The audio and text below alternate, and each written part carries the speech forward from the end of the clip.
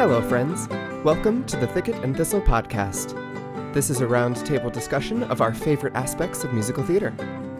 This episode, we take a trip down Portobello Road and into the beautiful briny sea as we discuss the outlandish, nostalgic fever dream that is Bedknobs and Broomsticks.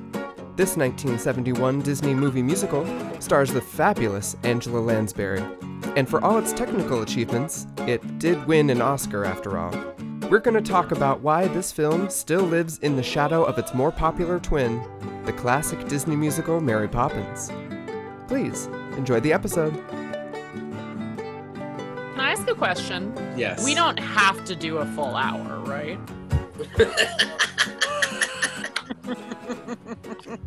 Not to say that I couldn't talk about this movie for a full hour. I was just wondering, like, we don't have, like, a time restriction of, like, having to do it. No, we could do 2 hours. We could talk about this for 3 hours if you want, Jules. And I know you do. No. I'm keeping all this in. I love it as the intro. By the way, everyone, we're talking about Bedknobs and Broomsticks, which is a 1971 Disney movie.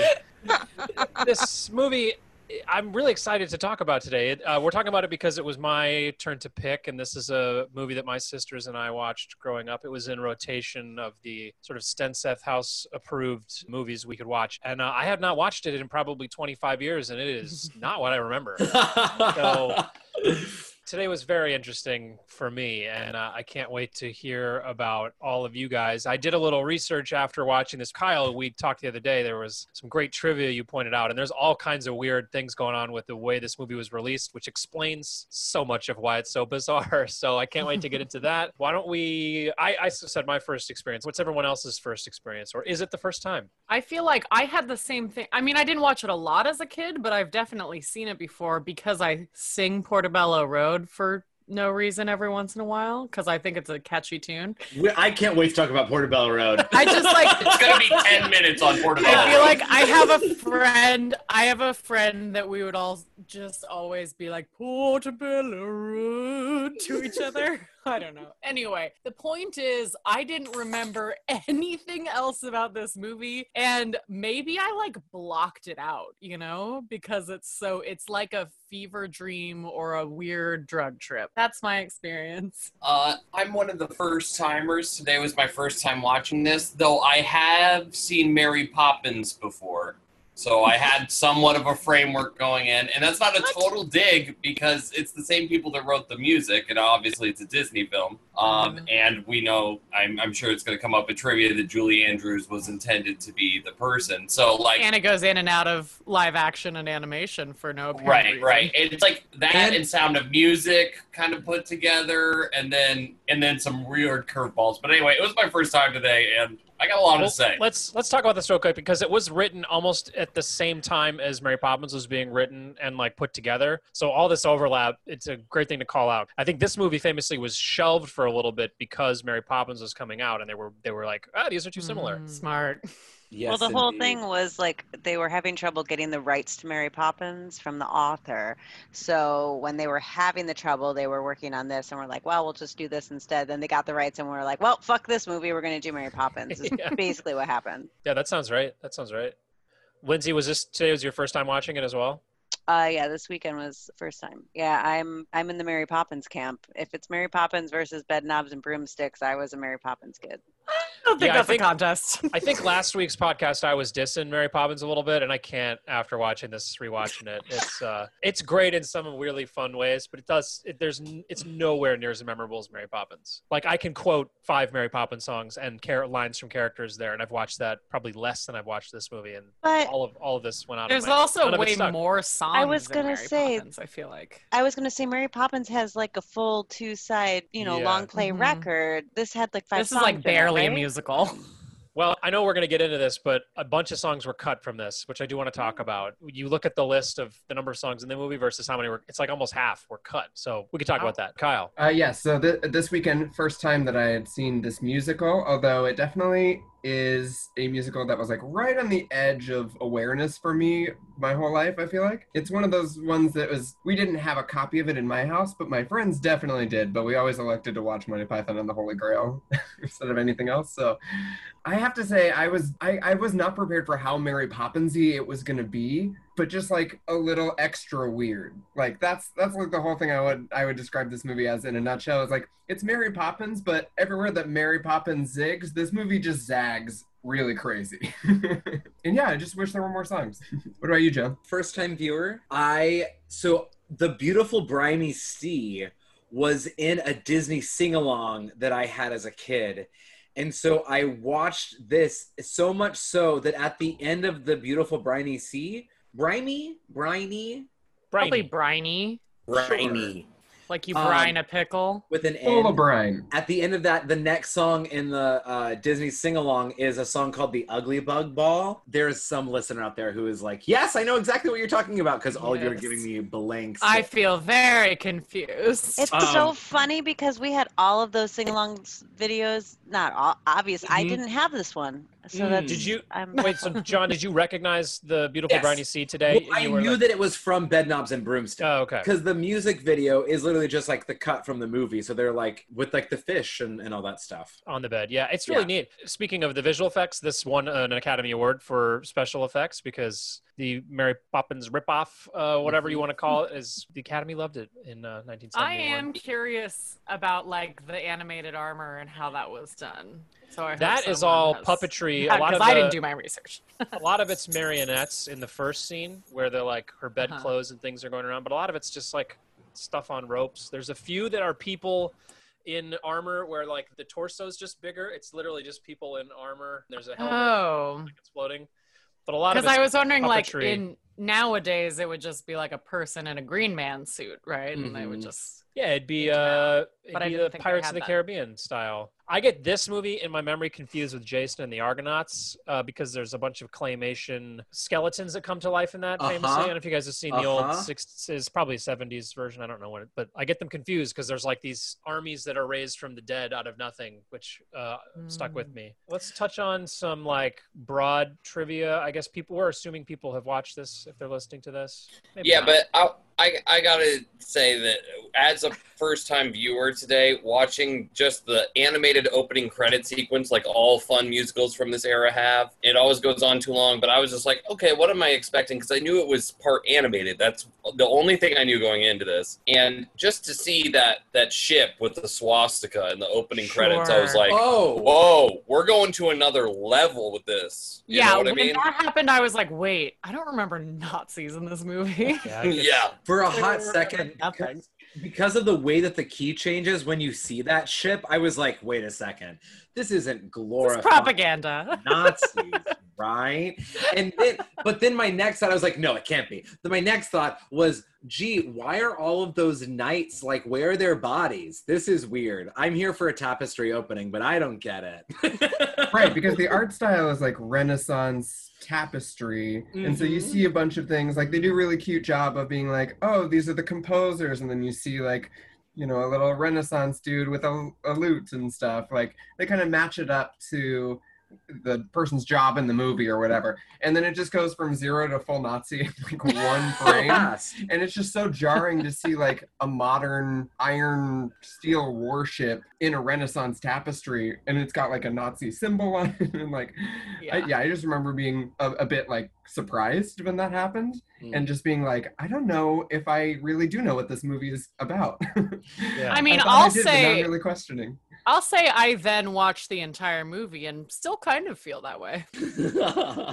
Also, that it feels like they tell you about the Nazis really, you know, during this credit sequence, just because it's going to be a long time before that really matters.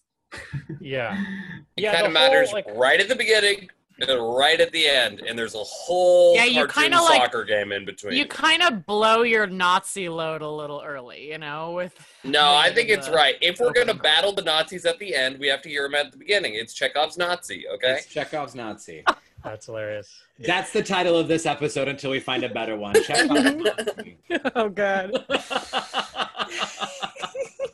This movie's confusing when you watch it. There's one diegetic song really early on, and then we don't hear another piece of musical theater for like another 25 minutes. And it's because 4, or I'm counting 5 songs were cut from this version. The original runtime I looked up was like around an hour and 2 hours and 20 minutes. And they cut about 20 minutes from it because it was premiering in some situation where they had to trim it down to fit in the event. Radio City Music Hall, and it had to be under 2 hours because of how long the Christmas show runs. Whoa.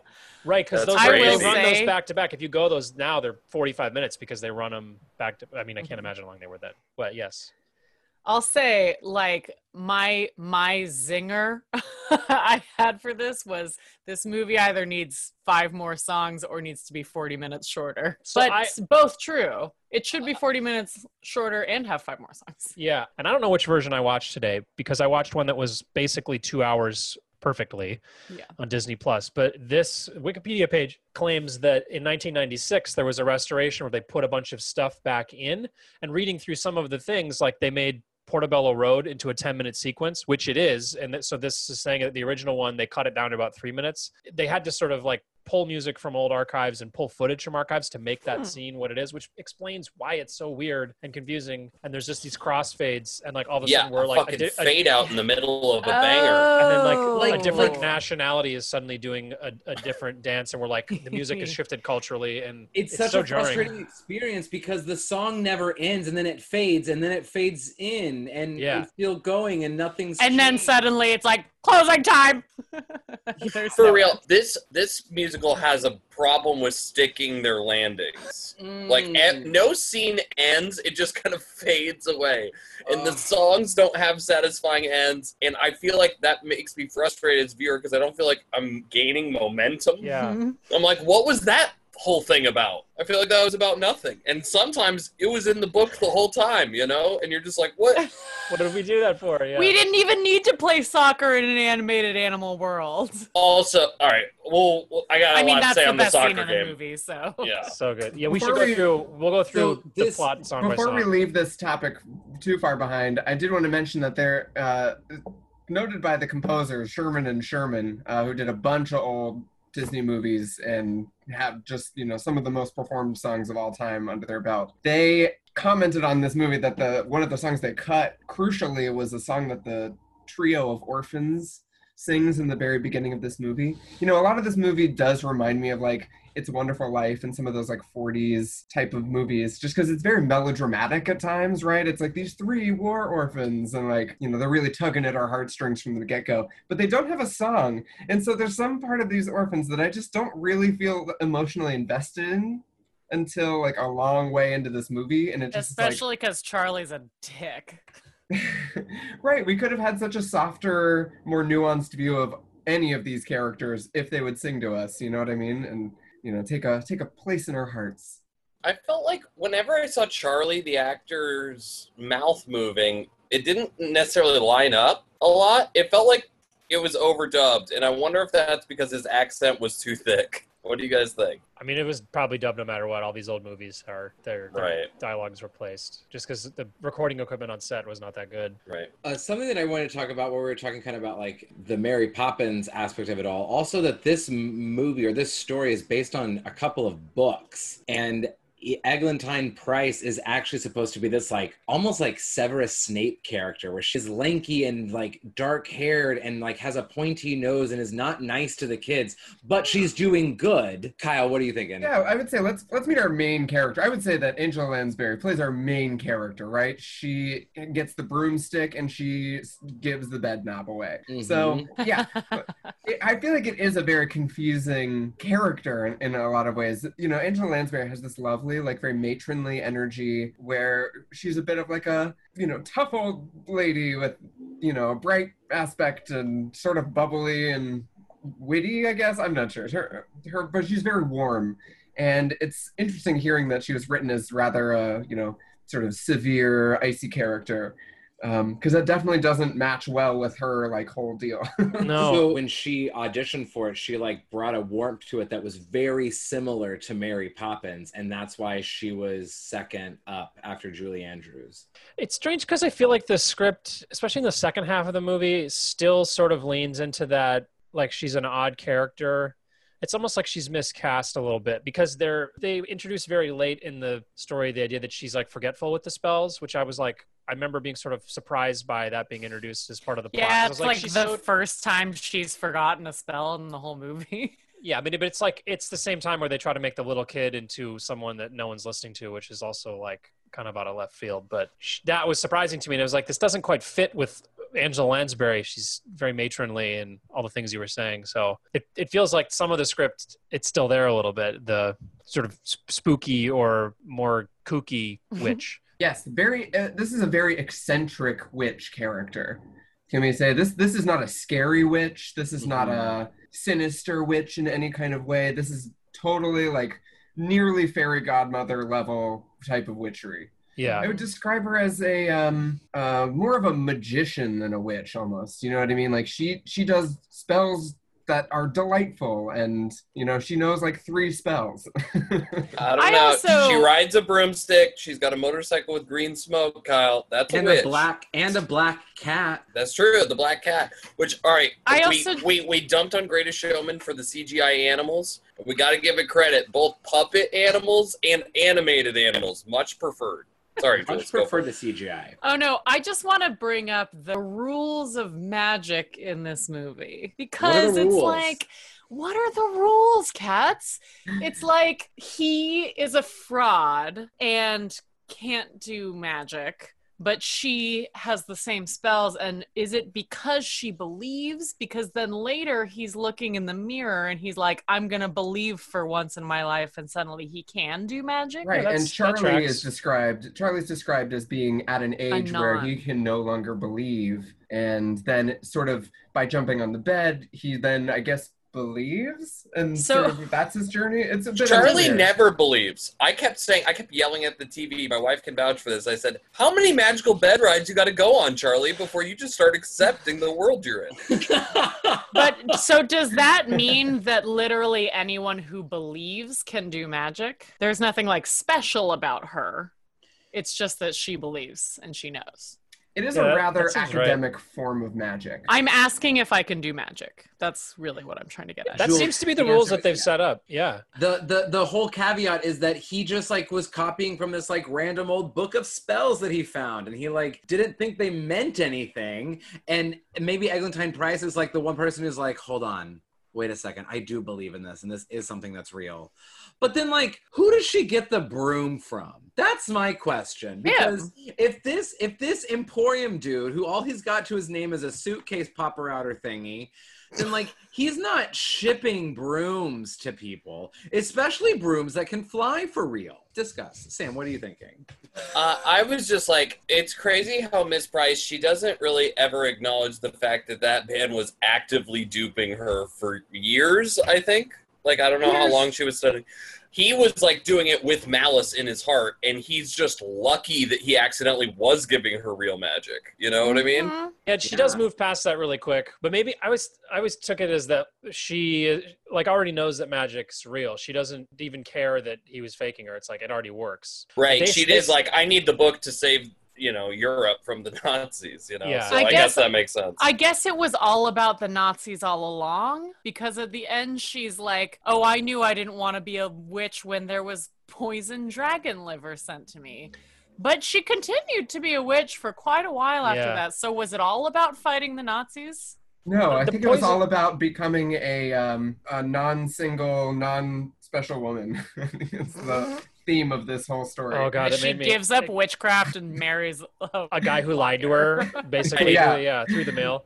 It's a little cringeworthy. These, I was like, oh, this is not the right choice for her. Also, the song Eglantine, when she's like, stop touching me, we have work to do, and he's like, but we could be in love, and she's like, can I just say that song does not slap? So the song does not slap. However, Eglantine Price's response in that song is fucking great. Sam, what are you thinking? It's just my one bit of trivia. I knew that when the Sherman Brothers pitched this song to Walt Disney fell asleep. Not a banger. Yeah. Not a banger. Hilarious. Ouch. Let's go through the soundtrack, John. I know you've got Lansbury trivia. We'll get there. I'm not worried. When we're So, ready to talk about BSAs. I think my favorite song in the movie is the first one, The Old Home Guard. It's, all the old soldiers getting together to, they're ready to fight the Nazis, all these old guys. That's your favorite Did you song? say your favorite song or the first song? Whoa, There's shade. not a lot of Shade, choices, everybody. you guys. Jesus. Yeah, it's my favorite fucking song. Great. Suck it. What's your favorite part about this opening song, Josh? Okay, well, let's not go into too much detail. I just really...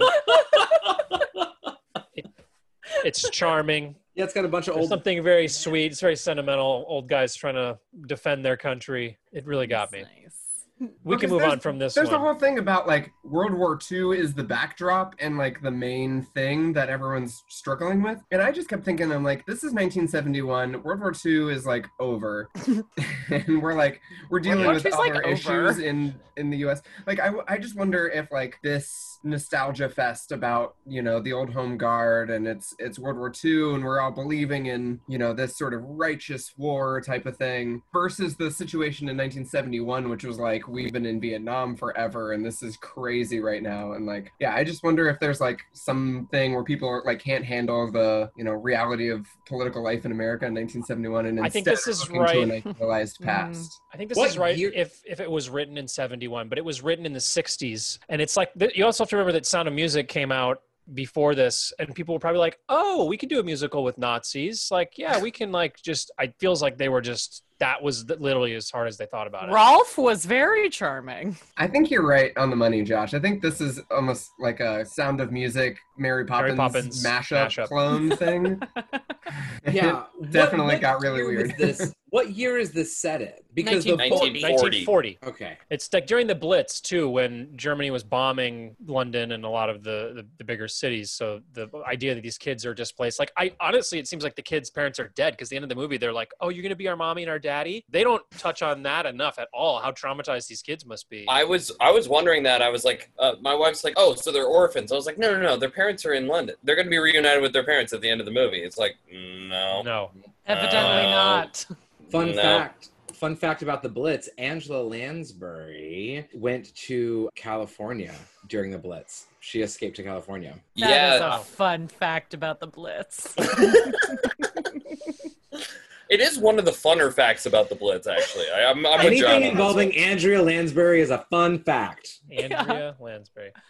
Angela Lansbury. I'm sorry, guys. We need to stop. Oh my God, that is your perfect actor, though, John. Andrea Lansbury. Angela. Yeah. Angela, if you're listening, I'm sorry. I know who you are. I love you. Call me. We know you're listening. Okay, so my favorite song happens in the very opening of the movie, and then we have to fast forward about 20 or 30 minutes before the next song, which is The Age of Not Believing, which is very sweet. This also feels like a Mary Poppins or Sound of Music nanny type song, doesn't it? Oscar nominated for Best Original Song that year. And it lost to the theme from Shaft. That's true and correct. Oh, no. We have anything to say about this song? I think it is a great performance from Dame Angela Lansbury. And I think that she's really spinning gold out of straw in this number, is my kind of takeaway.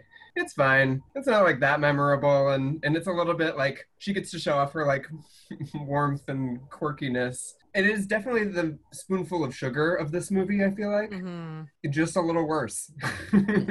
John. A lot worse. I know that Disney in this age or in this time period did a lot of movies like this, but Angela Lansbury really digs into this, talking about how she felt like this was a movie by numbers, where literally like she just showed up and they storyboarded the entire show or the entire movie before filming it. And so they're like, well, we know we're going to do from this shot. So if we could just have you look surprised, okay, great. Now if you could do this. And so like one of the things that I feel like is super missing for me is that it feels very much like this is a movie that has been micromanaged by somebody who doesn't understand movies. And a great example is this song, where this song should have heart, or this song should have something, because it tracks visually. Like if you turn the sound off, you're like, oh, I get it. She's like encouraging the kids, getting ready for them to like go on this wild, crazy adventure and trying to convince some kid who has like a cat allergy. I don't know. Why was like him hissing the only reason that he was like, okay, I'm going to jump on the bed? Like, I don't know. Because Charlie's a little bitch. He's a little bitch. Yeah, that's the whole song, story. they sing it at him. it's the age of not believing, which also, it just feels like really mean to do to Charlie. They're like, a lifetime of loneliness awaits you, or whatever it is. It's really weird.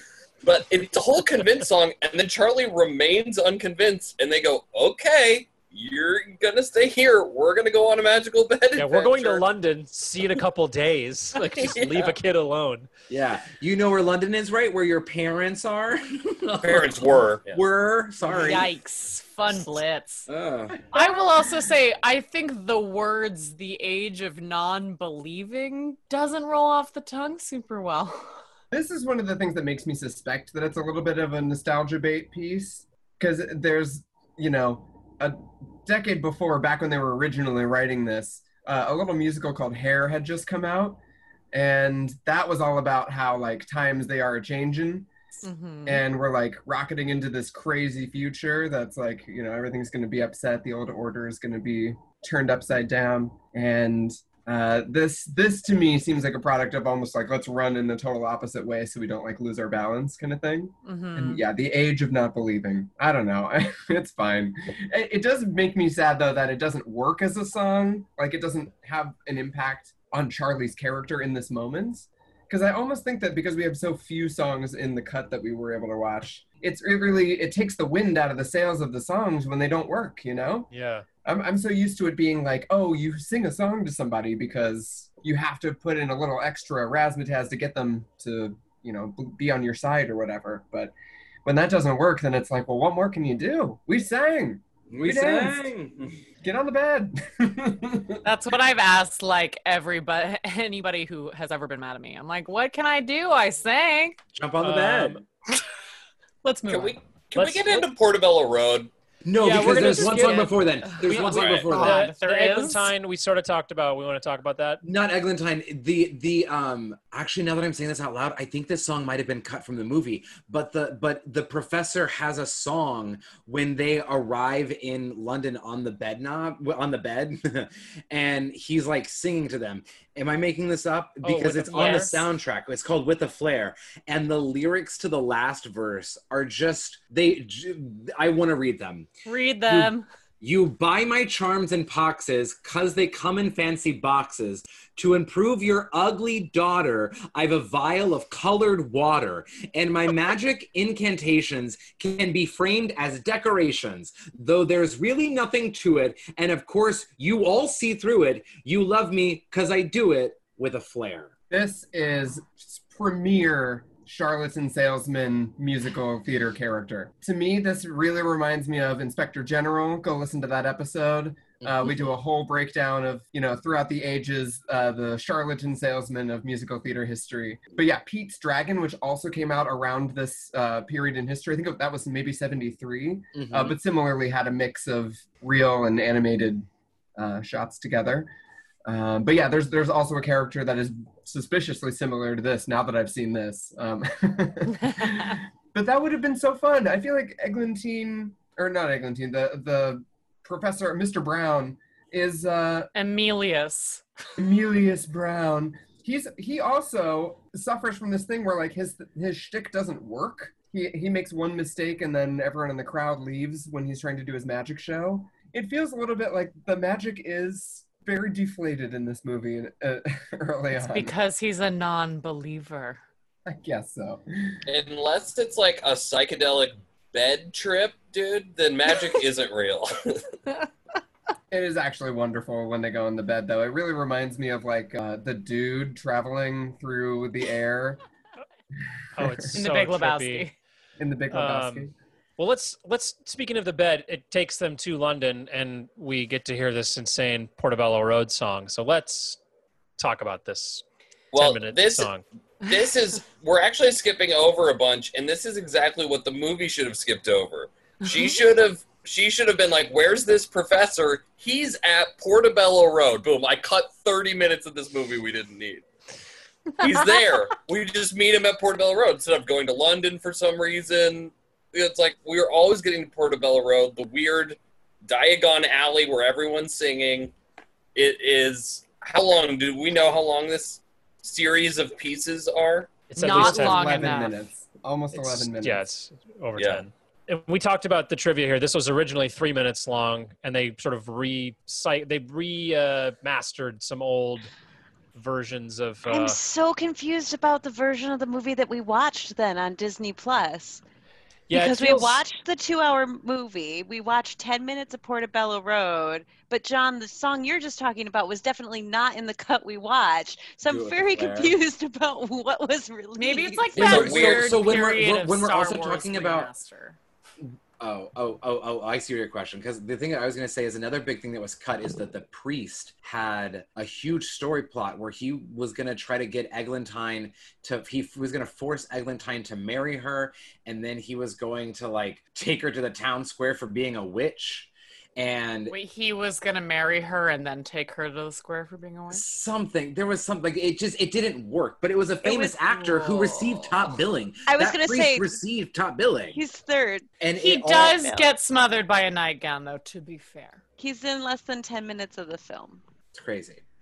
He's not listed above the names. I thought it's like Angela Lansbury, the guy who played Mr. Banks, and then this guy. I forgot to look. I just know in the credits he's the third person listed. Right. We were introduced to this priest long before we were introduced to Professor Brown, who is way more consequential in this movie, and we don't hear from for quite a while. And yeah, it definitely feels like this priest character is a bit of a vestigial character from some early draft that just never got, cut out. Maybe they just did the opening credits sequence first, and then they were like, it's too late now. I'm doing a little bit of Google searching here, and it appears there's actually 3 versions of this film. Oh my god. Should we do the trilogy? IMDb has an entire list of the things that were put into the remastered version. Is the remastered version what's on Disney Plus? No, because it's saying that version is 139 minutes, and I'm quite certain the one I watched today was 2 hours exactly. It was 1 hour 57 minutes. So there's a whole list of these things that were cut, but some of these we see. Portobello Road is just started its entirety.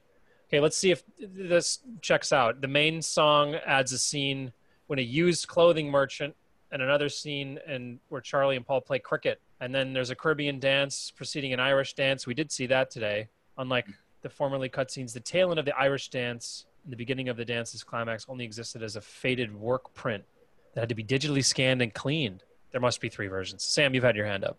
I just want to get us back to Portobello Road for a second. And here's one of my issues with Portobello Road. It's got big chimney vibes, right? Sure. In its melody. And so I don't know, in Chimney, is that the name of the song? Will somebody correct me? What is the name of the song? Until we can beat it. That's Are you talking about Chitty Chitty Bang Bang? No. The chimneys, Oh, Mary Poppins. Yeah. All right. So in Chimney, it's like a love of doing like this dangerous job, and it's like a lonely job and a sad job. It's got this melancholy feel, and that really works for that song. But in this, it's got this really melancholy feel for this like cool place we're all supposed to like. Like, I didn't know how I was supposed to feel about Portobello Road. Was I excited to be there, or was I like, this is a place where lonely people live? Kyle? Like, it feels dangerous, but also fun. But also, like, fairly disconnected in a way, too. Like, I got vibes that it kind of reminded me of that song in The Producers where Ula's like, and now Ula dance. And then just, like, starts a totally unrelated piece of music to, like, do a dance to, and then, like, comes back into it. That's, like, Portobello Road in a nutshell, except it's just, you do that for a bunch of different cultures all smashed together, and it's all crazy. I'm not going to lie. At the end of this experience of watching Bedknobs and Broomsticks, Portobello Road is one of my favorite parts. I've come 180 degrees around on this song. I think it's actually one of my favorite parts. Oh, yeah. It's one that I would skip the entire beginning of the movie and watch Portobello Road and then watch from there to the end, maybe. Right. I didn't know it was going to be so important. Like, that's why I was like, we had to get here sooner. Actually, so many things. I was like, why weren't we here sooner? You know? Okay, let's press on. Beautiful briny road. After the Portobello Road, they end up figuring out they have to go to the ocean. Which was originally, this song, please correct me if I'm wrong, was originally written for Mary Poppins. Yeah. Was taken out of Mary Poppins. And they're like, well, we'll put it in here.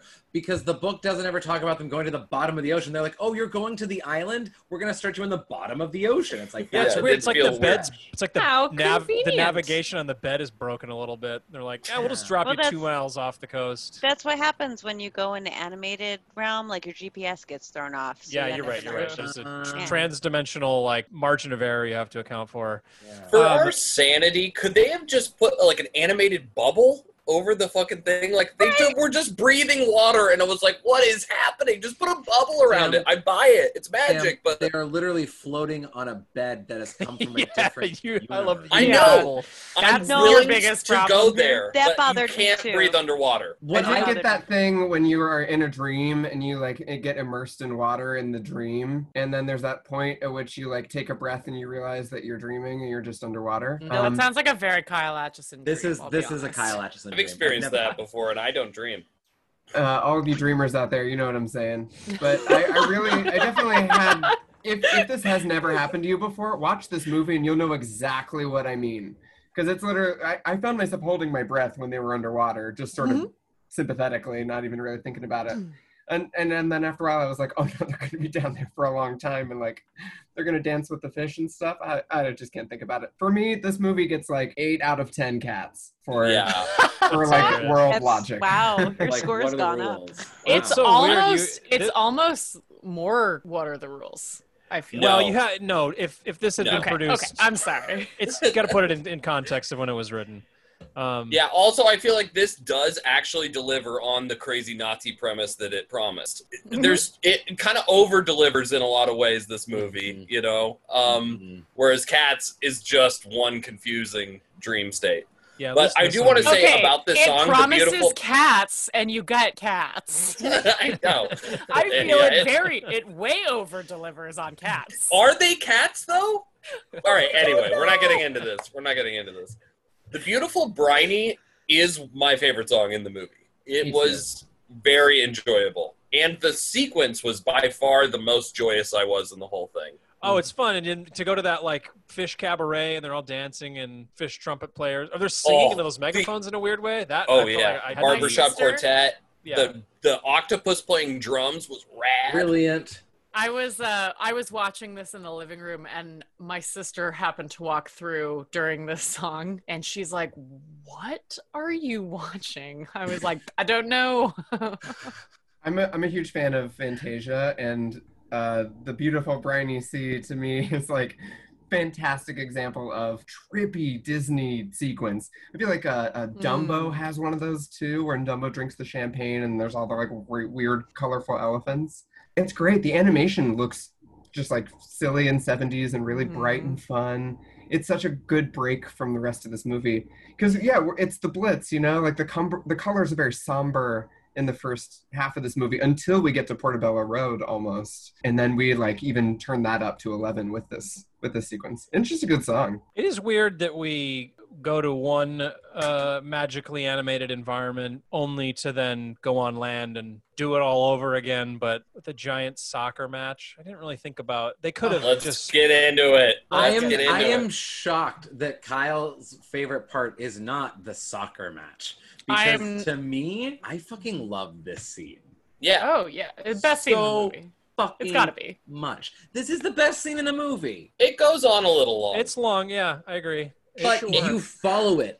For me, like, I never got bored the entire time. It was literally every shot, something new was happening. It was going in a different direction. They were attacking each other in a different way. And, like, I fucking loved it.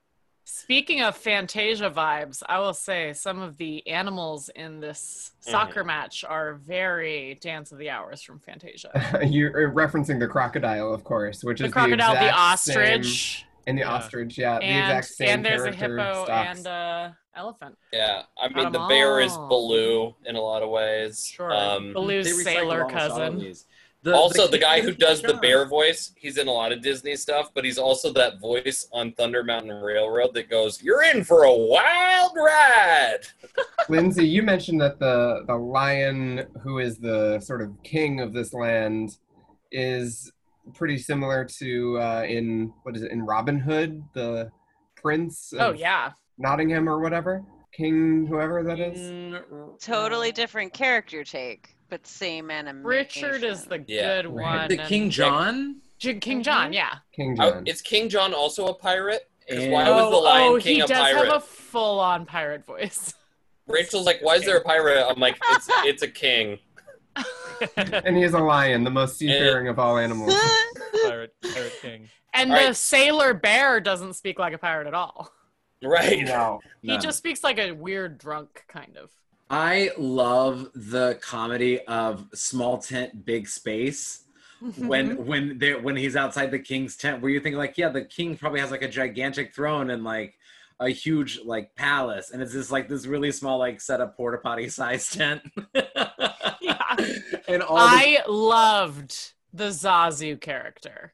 He's Mhm. great. Oh yeah, Yes. it is a So Zazu. Maybe Zazu was inspired by this, like having your little toucan bird That's as true. your little crier. So wait, can I just clarify the plot? It's that the king is angry because he can't play soccer because they don't have a referee. That's the plot, right? And it turns out it's because the referee gets trampled a lot. Yeah. Yeah. The referee dies, I think. Everything is British in this, but they're clearly going for an American audience. They're like, it is soccer. We don't want to Yeah. confuse you for a second here. The kid says football, but they have yeah. to They say say it's soccer. a soccer They also, match. can we just point out the fact that Emilius says he played for Manchester United, I think? Yeah, and Tottenham. Yeah. Like, turns out before he was a street swindler, he was a professional footballer. Jules, He's a track. liar, I think though. he Glamour. swindled you. I think it was a lie to get what they wanted. Yeah. He swindled Oh you. my god, how dare he! That's funny. The Flim Flam Man. I found,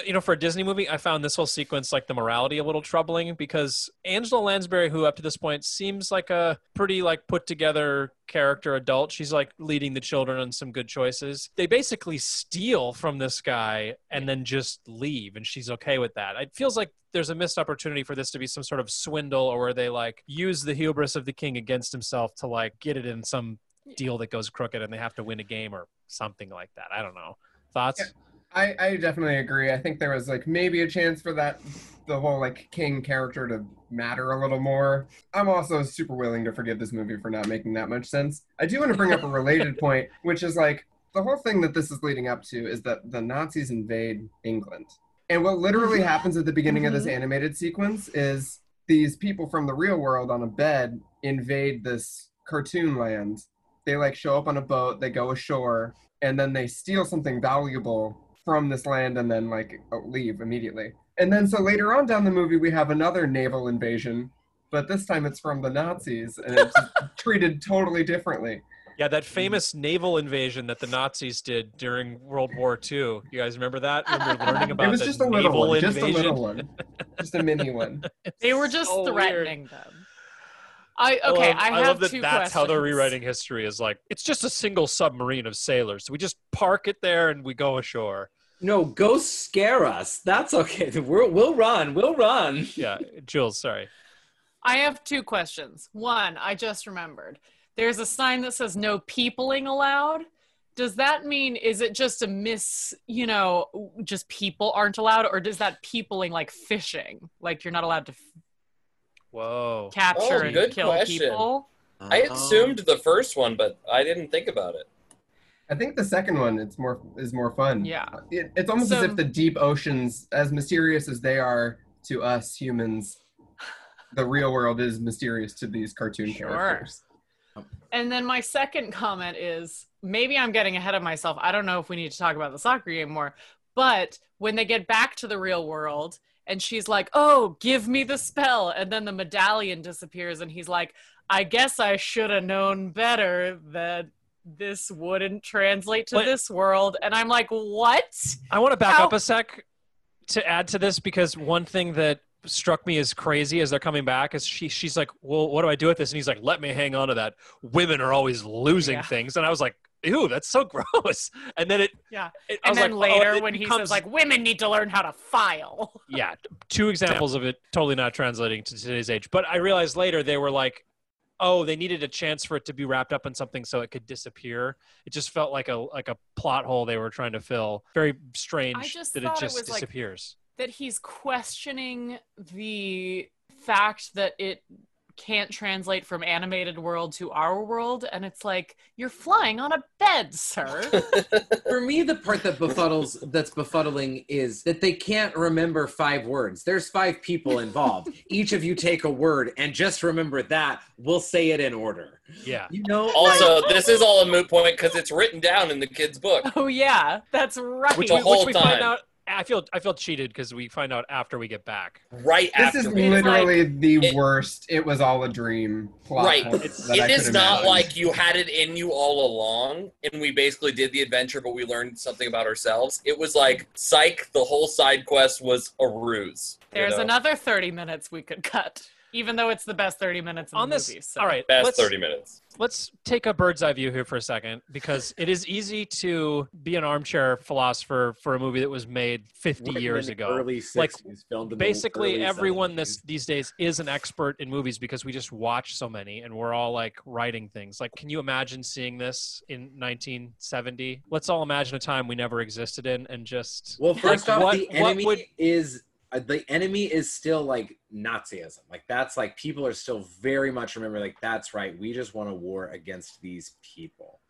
And so, like, I think right off the bat, you're like bringing people on board with with nationalism almost, and people are like, great, yeah, I'm in it. I'm not sure. I almost think that because it's 1971 and like communism is like the big bad in my country at that time, I almost would look at this and think that like, oh, this is a little old-fashioned, like it's trying to do what Sound of Music did, and Sound of Music was already kind of intentionally a little old-fashioned. So yeah, I almost wonder if it's like kind of chasing like a diminishing returns in terms of what it's focusing on. Sam, what do you think? Something that actually impressed me today about this movie was when the cartoon picks up the guy. It happened several times, and every time I was like, that's cool. That's cool that the cartoon picked up the guy. And it's like, clearly the guy's like on wires or whatever, this green screen. I know it could have been done. I loved to see how much interaction there was. It wasn't just like copy and paste next to each other. It was like, Totally. it's totally integrated. And honestly, it won an Academy Award for visuals, special effects, something like that. And it deserves it. There was special visual effects, yeah. I mean, there's so many cool animation tricks with real life, and then just the practical stuff of like her flying on the broomsticks or the bed trippy scene. Like, all those elements were still impressive and like rad today. Yeah, I remember. Those are the things that stuck with me as a kid. It was all the like furniture and the suits of armor coming to life. That's what's real magical. Like, I do not remember the plot at all. I just know that the bed flies around and you go into like trippy Willy Wonka style like tunnels that are real freaky. Did anyone else notice the similarity between this story and like The Lion, the Witch, and the Wardrobe? Yeah. Because that similarly starts with these orphans from London going out into the countryside, and they arrive at this like big old mansion, and inside that mansion they discover a magical wardrobe that then leads them to a magical land. And so like these orphans, they kind of have a similar trajectory, just like a little, you know, it's like Worse. through a lens. Mm-hmm. But yeah, instead of a big mansion, it's Angela Lansbury's house. And Instead of kids with personalities, it's these 3. And instead of a magical land, they go to London. right, instead Yeah. of the Ice Queen, it's this Lion King Yeah, guy. instead of Aslan, you have a crappy street musician. Well, Aslan, the lion from Lion, the Witch, and the Wardrobe, is kind of present. He's just like a real weird-looking cartoon. Oh, you're right. You're right. Also, interesting though that like for all its parallels to C.S. Lewis's book, it has very little in the way of like religious content. Mhm. Like there is a priest character who has very little to do with anything. And it almost feels like if we're doing a World War II thing, like there should be some kind of religious context there as well. Well, there is a line, I think early on, where they're like, these kids need some religion or something. And she's like, nope, not for me. I'm going to raise them to priest be is like- witches like me. Yeah, the priest is like, you could take them to church, and she's like, nope. Scoot, scoot, scoot. Yeah, and I was thinking, Kyle, you were saying like McCarthyism is what's going on, right? Like a witch hunt. Mm. And this is just about a witch, an unapologetic witch. Yeah, and it's like, yeah, she's anti the priest guy. That's so true now that you mention it, because I'm seeing like they have the scene where it's like, hey, can we not tell anyone that I'm a witch? And the kids are like, maybe. Oh, 100% Red Scare. Totally. Yeah. Is this an American production or an English Yes. production? It's Yeah, just it was set shot in at the Disney lot. For American audiences. Yeah. A lot of people at the time considered Angela Lansbury to be an American actress. Huh. Interesting. She felt was kind of a dig. Something I came across today, segue into wrapping this up, was there is a stage musical version of this that was being worked on in 2018. It was supposed to come out in 2020. Did anyone else read anything about this?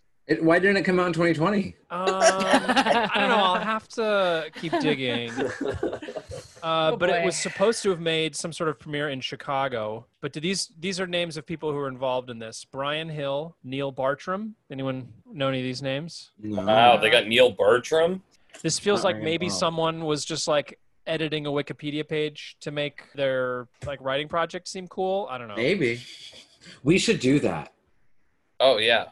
We need to make Wikipedia pages about our shows, even the 24-hour ones. Everyone listening right now, if you have any experience editing Wikipedia pages, go ahead and make Thick and Thistle Wikipedia page. We'll send you some info. We don't have one. Also, just make up some lines about us. Let's just drum make up us some sound interest. cool, bro. We need to get Andrea Martin in one of our musicals, so that would help a lot. Right. All right. My closing thoughts on this movie are, it's like a lot of the Disney movies that I've rewatched as an adult, like Swiss Family Robinson, don't hold up. They're just not made for adults. And the lesson I take away is it's better to just leave some of these as fond memories and maybe not force them into this podcast. Although it was fun to rewatch, I will say. I know I was the one talking about time here, but you're saying, wrapping up this discussion, we haven't even gotten to the Nazis and the animated armor yet, Josh. Oh yeah, we should talk about the end. You're right. And we also have to talk about Angela the Lansbury. history of Angela Lansbury and how it relates to this podcast. Let's get into it. The end of the movie, we see a spell that she thinks doesn't work suddenly become a really good idea, and all the Nazis are so dumb they knock them in a museum full of armor and weapons, and then it all comes to life and runs them out of town pretty unviolently. Actually, they just sort of. I was gonna say, I didn't know Nazis' weaknesses was getting bonked really hard on the head. That's all it took. That's all. I'm confused because I feel like they went into a church that had or a palace or whatever that had like suits of armor, and then it was like they came to life and you see like a gigantic army, and I'm like, were all of those in the palace? It's and like then there's how also Jesus like multiplied the bread and fishes. This is Angela Lansbury with suits of armor. So there's the religious iconography. Yeah, and it's like it's similar to Portobello Road, where it's like you see all of these different like nationalities dancing. There's like all different nationalities armor too. Like I feel like there's some Viking armor. There's definitely some Scottish armor. Yeah, it's like a history of European. Well, I guess English. Than United Kingdom conquest. Yeah, it's the old home guard from the past. Can I tell you that around this time, it was around the time that I fell asleep the first time I watched this, and I woke up the next morning being like, left. did I miss anything? I definitely missed something. I need to rewatch the ending of this. It was literally 4 minutes left. No, that's how it ends. Yeah. Oh, okay. So I didn't get it all. I just want to also say the kiss at the end made me very uncomfortable. I don't know if anyone else felt that way. I am here for stories that end with women not needing a man and like being strong and independent. And this movie is not that story. Witchcraft in 2020 is, for me at least, pretty synonymous with like agency and like, you know, power, like female power and like independence and all that, you know, it kind of like symbolizes that stuff, right? And we take literally the opposite journey in this movie from like somebody who is like quirky and kind of powerful against all odds, right? This man is sending her spells that don't work, but through her own power somehow she's making them into real magic. Yeah, I mean, He defeats Nazis. You guys remember watching the opening credits for this? Because how can you not? They're 10 minutes long. There's like not a single female involved in the production of this. It's just Angela Lansbury. So it makes sense that this was an oversight. I guess that's the difference between 1971 and 2020. Totally. I mean, Do they we weren't have even any thinking about it then. Do we have any other thoughts about the movie before we dive into Angela Lansbury? All right, John, take us away. All right, guys. Get out your notes. because this is going to be a test. No, I'm going to keep this quick, but I had so much fun, just being like, oh yeah, connecting these dots. Angela Lansbury's first American movie is Gaslight in 1944. She was nominated for Best Supporting Actress, didn't get it. The next year, she is in a movie with the familiar title, The Picture of Dorian Gray, and the portrait rather of Dorian Gray, and she was nominated for Best Supporting Actress and won the Golden Globe for Best Supporting Actress, which is really exciting. She then does a bunch of smaller roles, like MGM puts her as the matron, or parts that were not interesting, but were the powerful, stoic British character. In 1945, she is in a movie musical called The Harvey Girls, The Harrison Girls. The thing is, she plays it's her first American role where she has an American accent, and she's like this honky tonk swank, saloon singer, yeehaw! And she famously slaps Judy Garland across the face in this movie. Oh my God. It's so good. The movie is really hard to get What is it called? The Harvey Girls. It's the Harvey Girls. So then we get to 1962. In 1962, she is nominated for her role in The Manchurian Candidate. You guys, I've queued up some things for us to enjoy. Calm down. I know you're all very excited. I want the nominee to be dead about 2 minutes after he begins his acceptance speech, depending on his reading time under pressure. You are to hit him right at the point that he finishes the phrase, nor would I ask of any fellow American in defense of his freedom that which I would not gladly give myself. Girl's hella serious. And then Why does she look older in that, and it's 9 years before? Right. That's the thing, is that that was her big frustration with how she was cast, especially with MGM related movies early on, that they kept casting her as older than she actually was. But that's what we know her as. That's what we love her as, right? Okay. So then her next step is to Broadway. Mame. Mame is her. Oh God. Huge for me. I hate Mame. Let me tell you how big Mame was. Angela Lansbury was in Mame on Broadway for 2 years. That never happens for a leading lady in a Broadway musical, right? So she wins Best Leading Actress at the Tonys. The Best Supporting Actress from the same musical is Bea Arthur from the Golden Girls. What? And then the Best Supporting Actor was also from that musical, Mame, and his name was Frankie Michelson, Frankie Michaels, and he is the youngest person to ever win a Tony. He was 10 years old. Oh. Crazy stuff, right? And then 3 years later, she's in a musical called Dear World, which is literally a Thicket and Thistle musical. It is about Angela Lansbury, who is this old woman who lives in the basement of a bistro in Paris.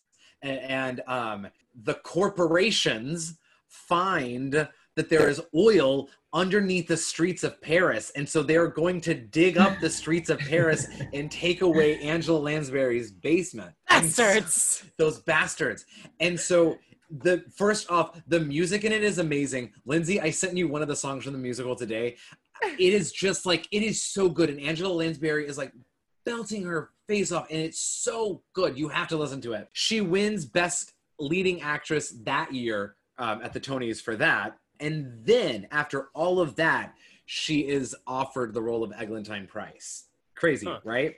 So she has... Feels like a step down to me.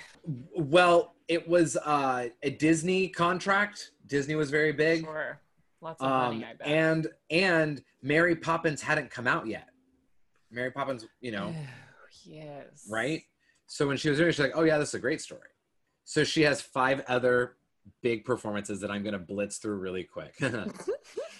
Pun intended. I feel like we've overused the word blitz. Okay, fine. That I'm going to rush through really quick. So she does the first revival of Gypsy, in which she wins Best Leading Actress in 1975. Then 2 years later, she plays my favorite character, Mrs. Lovett, in Sweeney Todd. Of course. She famously shows up to day 1 of rehearsal, performance ready, with Worst Pies in London. And it is on YouTube. Look it up. It is a great performance that she gives. She wins again for Best Leading Actress. I'm telling you, Angela Lansbury is Broadway gold. Then then after that, she does. She's Murder, She Wrote. She has Jessica Fletcher, which is a different podcast. I love Murder, She Wrote. Then in 1993, she voices Mrs. Potts for Beauty and the Beast. That's where almost all of us, I would imagine, first learned of her. Of course. Yeah. Oh yeah. And then, for me, my favorite version of Angela Lansbury is Angela Lansbury and the revival of Little Night Music. 2009, and you know I have a clip queued up, so I'm gonna play. What once was a rare champagne is now just an amiable hock. What once was a villa at least is digs.